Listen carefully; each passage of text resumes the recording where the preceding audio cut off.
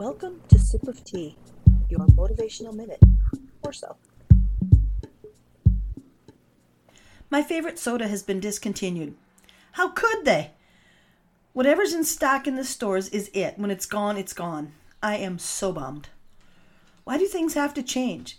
When you find something you like, you want it to last forever. But I suppose without change, there's no growth. And without growth, things get stagnant and boring. So I guess change can be good. Except, of course, when it comes to my favorite things. Okay, so change is good. I shouldn't be drinking so much soda anyway. I can find another beverage, maybe a healthier alternative. This particular change is being dictated. Eventually, I will have no choice.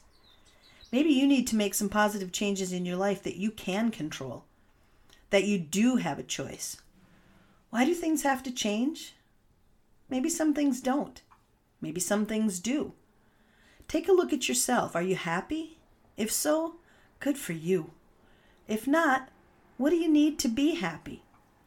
What changes can you consciously and deliberately make?